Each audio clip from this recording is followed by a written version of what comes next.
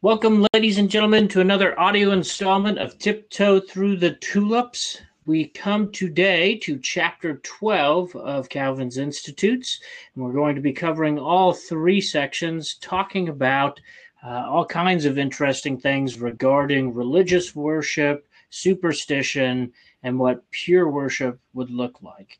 And so, what are some of the things that we took away from chapter 12, gentlemen? What are some of the major themes that were sticking out to us?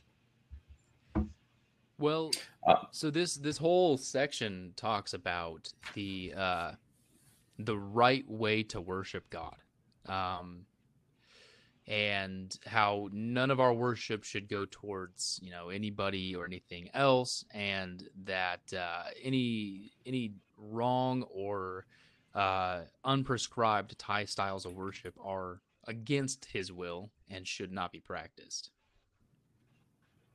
At least that's how I took the whole of it. So yeah, I concur. Kicking this off, there's a concept you wrote right at the beginning in one of your notes that um, we said at the commencement of our work, chapter 2, that the knowledge of God consists not in frigid speculation, and what you had highlighted is, but carries worship along with it. And you wrote in the notes, all theology should lead to doxology. I found that really interesting. I was wondering if you could expound on that a little bit. that is, I stole that from Shai Lin. So basically, Yep. the more that we learn about God, the only logical conclusion that should come from all theology is about God and His character. The more we learn about Him, the more we should love Him, which should cause us to overflow in praise and in worship. And so, if your theology is not leading to doxology, then there's some kind of obstruction there that shouldn't be. Or if you've got a ton of doxology but not a lot of theology, then you got to be careful, because you could be worshiping the wrong person or the wrong way, which is kind of the point that Calvin makes here. But basically, the whole point of theology is to know and to love God more, not just to understand it and to stay in what Calvin called frigid speculation, but there should be worship along with it. Nice. So but basically he goes on and on in this whole section, where he talks about how pure religion differs from superstition. Honest worshippers will read and read and read and ponder what is true, and after all of this, we're supposed to turn to God and worship. So that way, he says, we might not worship God absurdly. And my question is, do you guys have any examples of what it looks like to worship Him absurdly? Do you have any examples of what right worship that might be a little controversial, or wrong worship that might be a little controversial, or anything along those lines? I would say that anything as we. Yeah, I'm trying to. Sorry, do you want to go? Nope, All right, go cool. ahead. I would say, as we've seen in many of the chapters, I mean, Calvin doesn't hate those idols, and so anything that would prescribe wrong theology to God, I mean, is almost in the realm of superstition. I mean, like you said, pure religion differs from superstition, and I think that gives credence to atheists and other religions to say, well, like, here's a contradiction, and when sometimes you even can stop them and say, the Bible doesn't even say that. They built it on their own opinions. They put their opinion as authority over Scripture itself, and then they'll insert these like little nuggets of just like, well, yeah, but like one of my favorites is when they say something like, God will never give you more than you can handle. What? It doesn't say that at all. And or like God hates the sin but loves the sinner, and I'm like, no, God detests the wicked, and we're all that way. We need to realize that we're not good. So anyway, I think that's part of what like creating idols of God, and then also like creating like worth in man, thinking we're worth anything but without God. I mean, that leads to worship of the in the absurdity. I want you to know that ever since you pointed out how often I say right, I really, really, on that whole thing that you just said, I had to hold myself back from saying right about 6 or 7 Just times. insert a new similar phrase, such as "You got it, buddy," or "Oh yeah." Yeah, I'm not gonna do either of those. I would do absolutely, but that's Aaron's. I don't know. I'll just like lean in towards the mic and go, mm-hmm. What were you gonna say, Aaron, earlier? Oh, I was just trying to pick who I wanted to offend with the absurd forms of worship. Oh, I please do mean, it. Please do my it. mind goes to like Pentecostal, charismatic churches that are literally like handling venomous snakes and like rolling up and down aisles. Well, now hang Part of on. me Why wants to would you say, think of those people? I want to be clear on this. because when I think of the definition of the word absurd, I think of something that is radically out of the norm. Mm-hmm. And most churches do not have a petting zoo inside of them. Fair enough. I agree. I just want that's that. Yeah. So, and then I also think, even what I think is more common and accepted of like evangelical churches where we're singing 7-Eleven songs and repeating the same three words over and over and over without any theological substance to the song. And we're just singing ooh, ooh, ooh, ooh, ah, ah, ah, ah, a million times, getting this emotional high without actually reflecting on anything relative to God. And so I think that's an equally absurd form of worship because it's void of God. I think that the Pentecostal snake handling form of worship is absurd because it adds to God. And so it kind of comes to this concept of any time we're taking away from or adding to God, we are not giving the best that we can in worship. And so that's why we should only sing hymns. Oh, wow. Okay. No, that's an interesting topic. We should talk about that on a frolic. I'm curious about that. Yeah, I'd be down to listen to that. But so Calvin here mentions it in the first section. He says that that piety, that it may stand with a firm step, confines itself within due bounds. And we have talked previously about the whole idea of quote putting God in a box. So what do we say? Like, how do we respond to the people who would say, no, we're handling snakes as a form of worship to God, and we don't want to put God in a box. We want to worship Him in the way that that gives Him the most glory. From the way we handle snakes. What's your guys' response to something like that? My mind immediately goes to Nadab and Abihu, who God told them to put him in the box of worship me the way I told you to worship me. And then when they offered strange fire, he smote them both on the spot.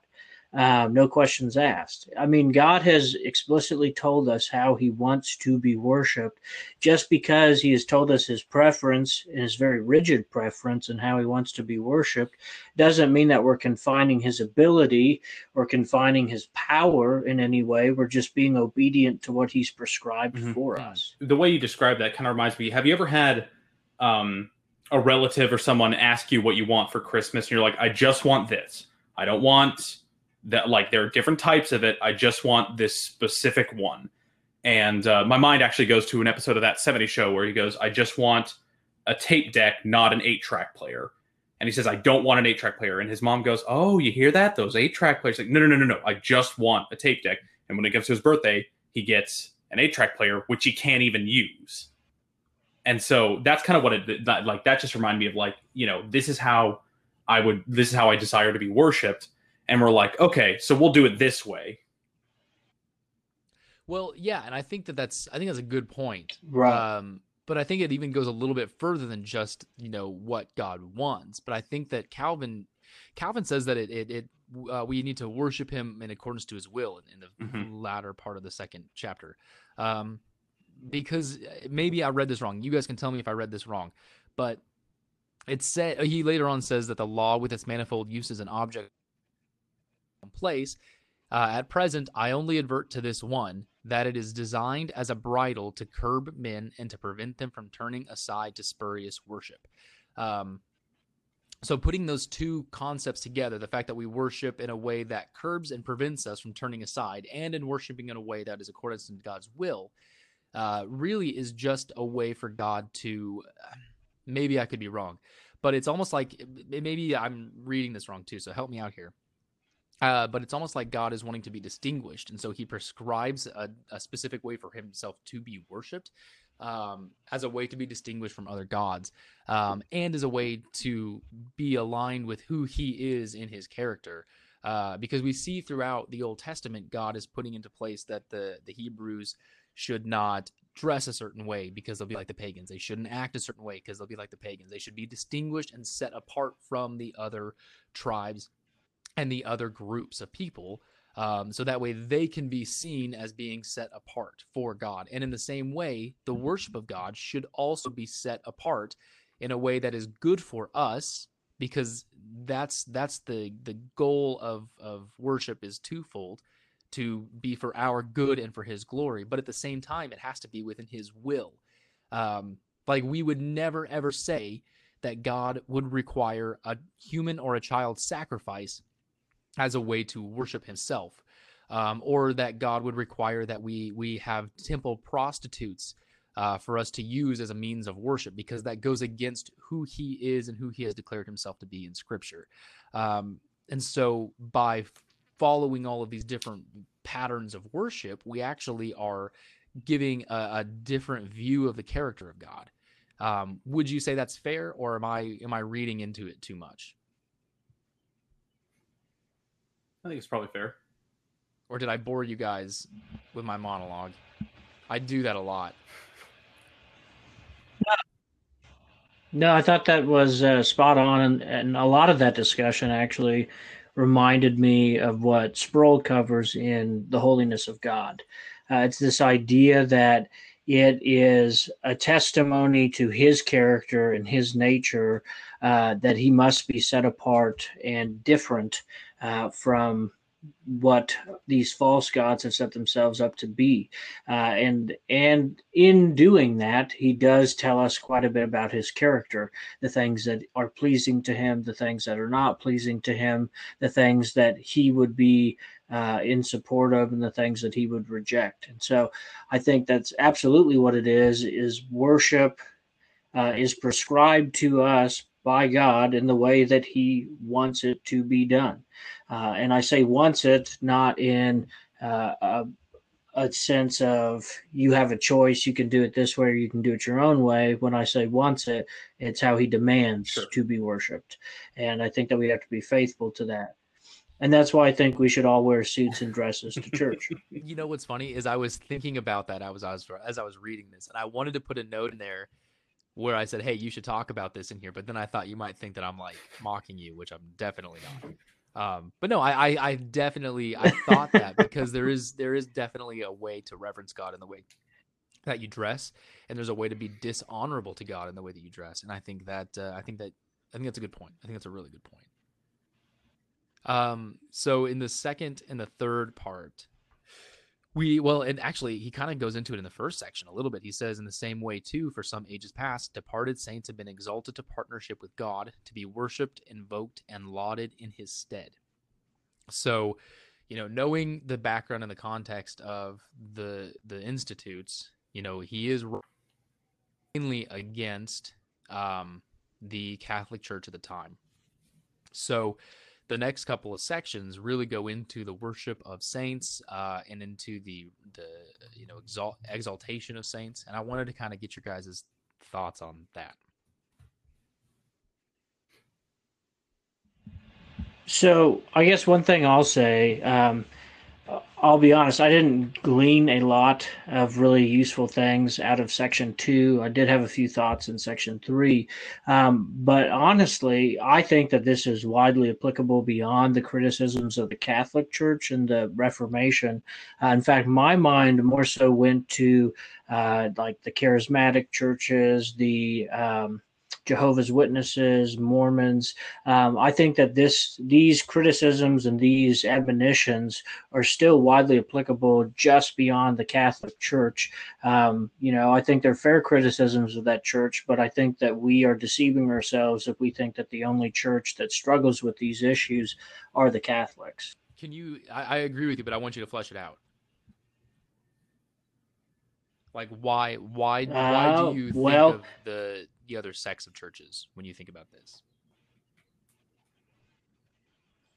So I feel like a lot of what he's getting at, more so in section 3 than section 2, is giving religious honor to something other than God, which obviously in section 2, he's referring to kind of the worship of the saints and things. But I think that we also do that beyond that. I mean, obviously, I think the Mormon Church, first of all, they do have a saint system. They do recognize do they really? Their disciples or apostles. I can't remember. I didn't know they had a saint Well, their system. apostles are deified. I mean, it's not like they have named patron saints of things as much as the Catholics, but I mean, if you're one of the apostles on that council, I mean, you basically achieved deification. And so, I mean, they treat everyone as potentially a divine God in that religion, but that's a whole other topic for another time. But I just think that we shouldn't be too myopic in this criticism, because I think that, it's a criticism of idolatry at its core, and we have idols that are much more subtle than human beings. And one thing I did appreciate, and again, this is going to be out of section 3, that he pointed out was there's a difference between paying homage or respect to a person and worshiping a person. And it's definitely a fine line and kind of a slippery slope, but it is possible to recognize someone doing something that is good and godly and worthy of praise without committing the sin of idolatry. I mean, I think we see this in our churches when our pastors are thanked for their service. We see this, I mean, really every time we pay them, that's essentially what we're doing if we're in a church that actually has a salaried pastor. I see examples of this in the secular world with different awards or sporting events.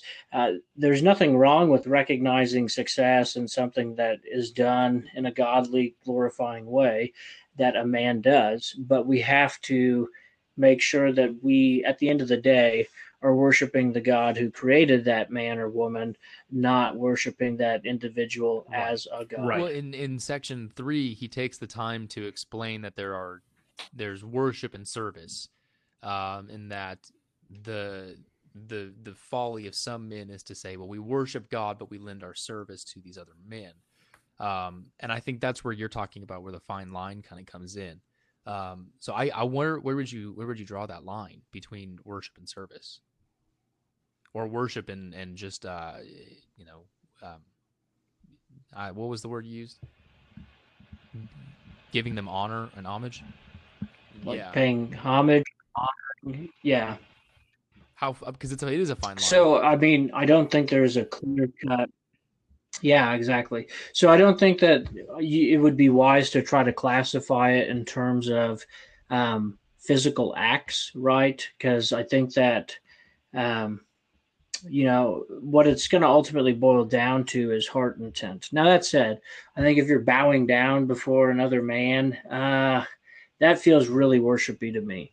If you are invoking their name in an attempt to get something from God from them, that's definitely idolatry. But if you are complimentary of them or just recognizing attributes that they have that reflect the image of Christ, then I don't see anything wrong with that. A lot of it's going to come to your heart intent. And I guess one thing I'll say about that is what I've been trying to do when I compliment people that I know are fellow Christians, I try to always frame it in a way that lets them know that I see Christ reflected in the way that they act or a thing that they did. And I'm always trying to direct it back to Christ and not to them. So I will say, hey, God has really gifted you with this ability. I see the love of Christ in you when you do this, and I know that he's glorified by it. And so, it is kind of giving them a kudos, but ultimately it's recognizing the only reason you are capable of this is because of Christ and the gifts that he has given you. And so I think a lot of it has to come back to what's our heart intent behind doing the action. Is it to edify or not edify? Is it to, be worshipful of the man, or is it to be worshipful of what the man was capable of doing through God? Mm-hmm. Travis, I think you had a similar point where you were talking about God getting the glory. You highlighted the end of the first paragraph. He said that unless everything peculiar to divinity is confined to God alone, he is robbed of his honor and his worship is violated. Yeah, no, and I wrote that God alone gets the glory. Sorry, what? No, I was just asking if you remembered why you highlighted that. Well, yeah, no, I mean, I think this feeds into Soli Deo Gloria. I mean, God alone gets the glory. And I wrote, maybe we can have participation trophies one day bestowed by God. Because if we, and I think what Aaron was saying in his last bit, if we can, tell them like, yeah, I think you are presenting Christ in an honorable way. You are, being Christ-like. But I was recently reminded of with what Matt Chandler said at Elevation Church, where he's like, the Bible's not about you. And he also said, let me just help you. You're not David. And he's saying, through these things, we try to make the Bible about our life and that, oh man, this is just like what I'm going through. And it's like, you can take examples and you can take stories and learn from them. But if you're not learning that this is about Christ and that this is about, like, if you're like, wow, David was so great. It's like, no. Christ was great in David. You have to give the glory to God and not to the man. So, but yeah. Yeah, absolutely. See that, Aaron? I stole yours. Absolutely. Right. Oh, man. What am I going to say? You take right. I'll take absolutely. We'll just switch back and forth every once in a while. Cool. And I'll stick with like. Yeah, you can have that one. I do think that we probably maybe I should mention one thing about what he talks about in section 2, where he does say that the Catholic Church does elevate saints to godhood. Because I think that it is worth mentioning. And I do think that we should, this is a discussion that we should be having with our Catholic brothers and sisters, right? Because it is a concern throughout all of church history. There is a concern about placing man too high. And to me, it seems kind of clear that by raising them and elevating these men and women to sainthood is putting them, much higher than their status. Section 2, that it is plain that the worship which papists pay to saints differs in no respect from the worship of God. So I read that and I highlighted it because I thought, okay, that's a pretty harsh statement. Do you guys find that to be true? Can you guys find any distinction between the way that sainthood is bestowed upon people and the worship of God? So recently, I just saw videos about someone defending it and saying that it's no different than if you were to ask your neighbor to pray for you to like pray to the saints. And I gotta be honest, it doesn't sound remotely right, especially because if someone has passed away and if you're going to them as kind of the mediator, Christ has already fulfilled that position and he fully fulfills that position. And not only that, I mean, we see in terms of just the statues they make, and in terms of like, and this is a question I don't fully know because I'm not well versed in Catholicism. Is the Hail Mary still in use today? Yeah. Yeah. I mean, in the title itself, Hail Mary. No. I mean, I use the Hail Mary at least once every time I play Madden.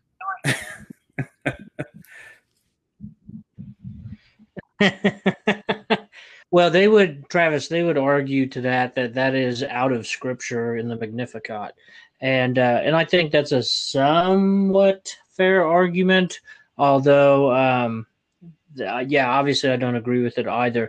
My issue with the Saints thing is, as you already pointed out, Travis, Hebrews has prescribed for us that there is one mediator between man and God, and that is Christ Jesus. And so I think the idea of going to those who have already passed away and beseeching them to go before God on your behalf is troublesome, especially since there are scriptures that forbid any kind of communing or attempting to commune with those who are dead, which would include all the saints. The other issue is I think it puts God the Father in a really bad light. It makes it look like he is this distant, cold, unhearing God that has to be appeased by people higher up on the totem pole than you. And I think that does a great disservice to the character of God our Father, who we are called to view in an intimate relationship as Abba Father. And so I don't like that component of it either. My other issue with the saint worship or veneration, as I think they would prefer to have it referred to, although it's impossible to distinguish between the two when you just observe their physical actions, um, is the iconoclasm of it. So the patron saints, they all have coins, they all have necklaces, they all have trinkets that people are encouraged to purchase and carry around and use as kind of an instrument of worship to focus in their worship to that saint, or excuse me, their veneration to that saint on behalf of whatever they need for that particular saint. And I think that's concerning as well because, again, it's wading back into idol territory where we're dependent upon a physical object and we somehow imbue that with a power to petition God with, which I think scripture is pretty clear that we don't need. And so, yeah, I think that, there are some legitimate criticisms here. I think that we can't just gloss over the fact that a lot of saint, even if you want to just call it veneration, it's very difficult to distinguish it from worship. And I think it's a very dangerous thing. And um, if people can't see the dangers that come with that, I'm a little concerned. I'd like to learn more about it so that I can maybe understand how they defend it better. But from what I've observed and the little I know, it's very hard to see the distinction. So much so that I live in a predominantly Catholic community, and I know lay parishioners who accidentally refer to it as worship all the time. And I know their priests would rebuke them for that and tell them, no, it's not worship, it's veneration. But it's clear to me that, at least here, the lay person practicing in the Catholic Church really doesn't understand that distinction, and their heart attitude is probably in the same place that it would be for prayerful worship to God. Yeah, And and if you that's let me concerning piggyback to a me. little bit off of what you talked about with the the trinkets and the different icons that they use, it seems to me that they tend to place saints in a position where they're nearly omniscient and omnipotent, right?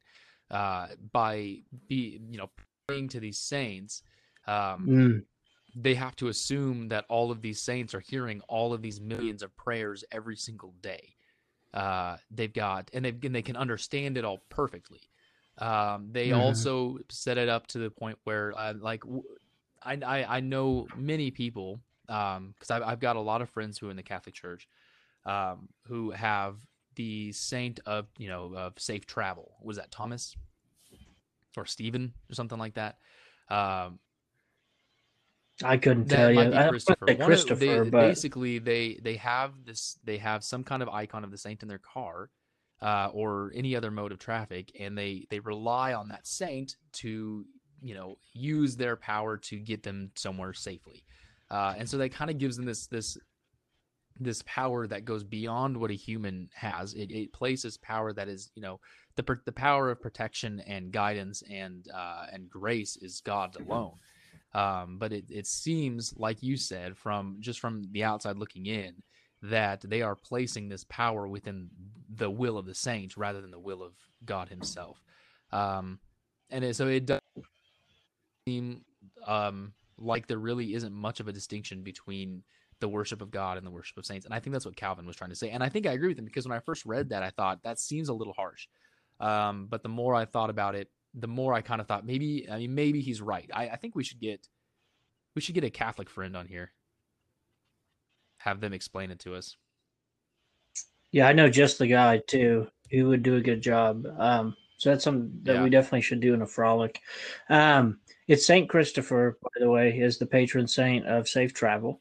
And you brought something up actually that's interesting, because you're right. They would need to be at least omniscient to do a lot of what they're being asked to do in the veneration of the Catholics. And I was just thinking, most of the saints are European and do not speak English. And so I'm just wondering, like, are they sitting up there like, como se dice? So they have a translator before they can become the mediator, is what you're saying.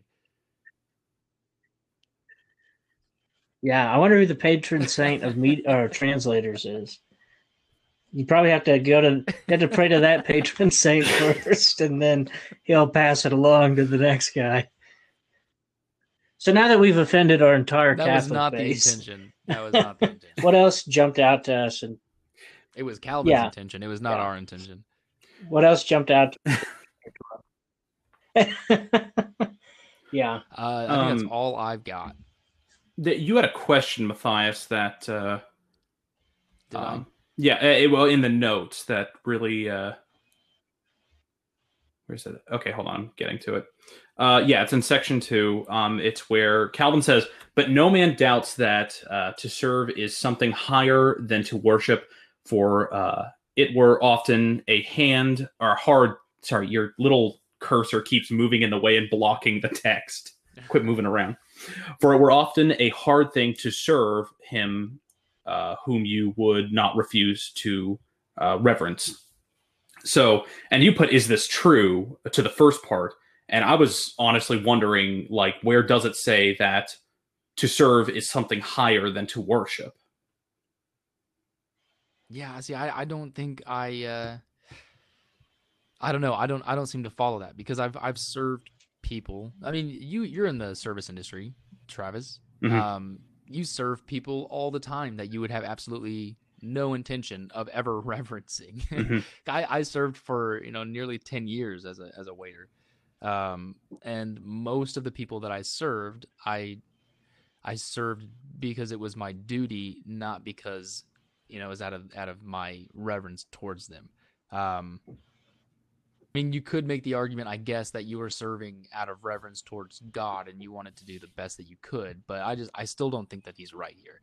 I don't think, because he says no man doubts that to serve is something higher than to worship. I don't find that to be true. John Calvin wrong? Question mark. Maybe. I guess it depends on how you define serve. So you're saying that.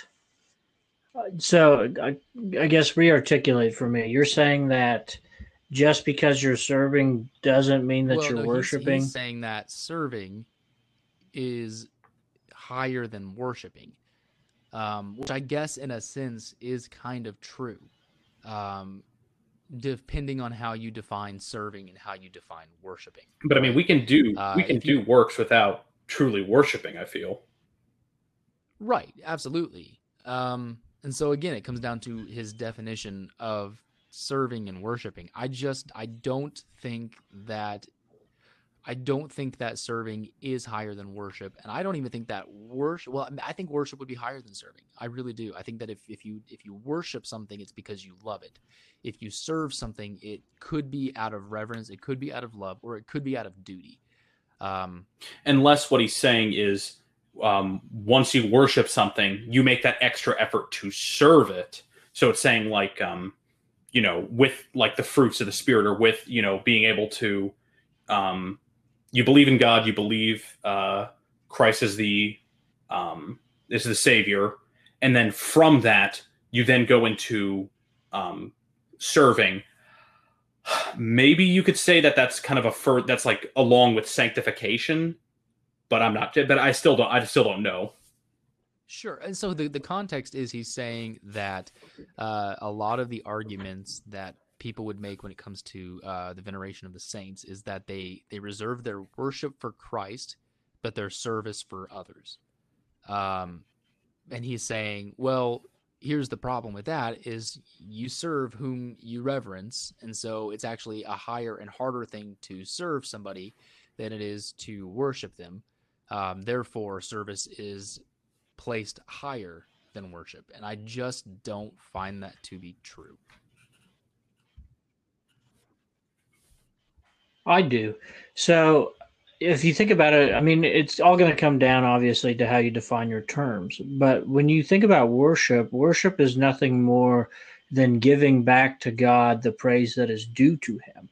And so, I mean, I think a lot of the time, unfortunately, in at least American worship is kind of a more passive thing. It's more of a reflective thing, which I think is okay, but it's definitely different from service. I can reflect on the attributes of God and all the praise that is worthy of him, but how much more better is it for me to serve him by going out and sharing the gospel with people and putting feet to that worship? And I think that's what Calvin is driving at here is, worship is something that can be done kind of in the privacy of your own heart, but when you're serving, it puts hands to it and actually demonstrates it in a more tangible way. And I think that's what he's talking about. And in that sense, I think that to serve is higher than to worship because you are worshiping through your service. And Matthias, you kind of talked about that principle of, whatever you do, work at it with all your might as though you're, doing it for the Lord and not for man.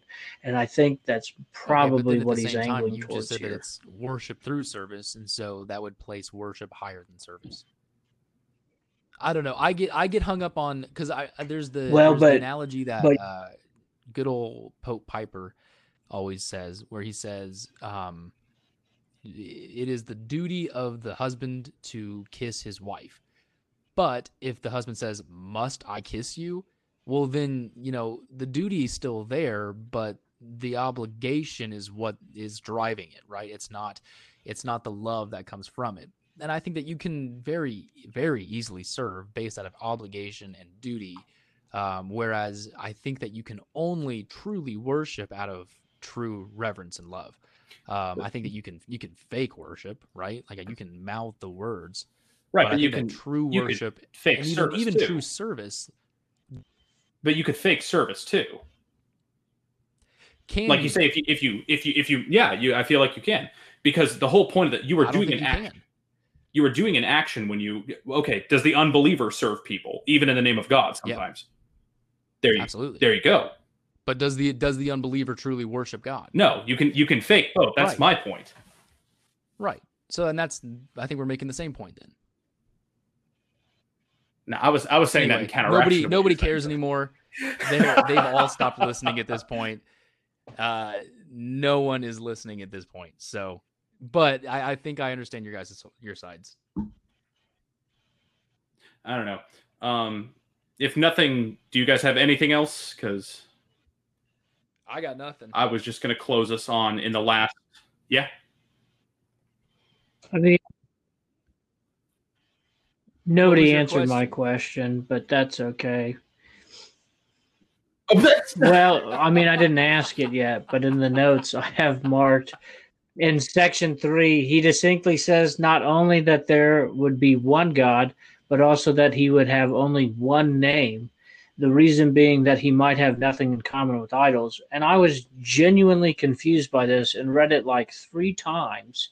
But God goes by many, many, many, many, many The only names. thing I had, because I'm not too sure either, is I put in the notes, maybe differentiating between names and titles.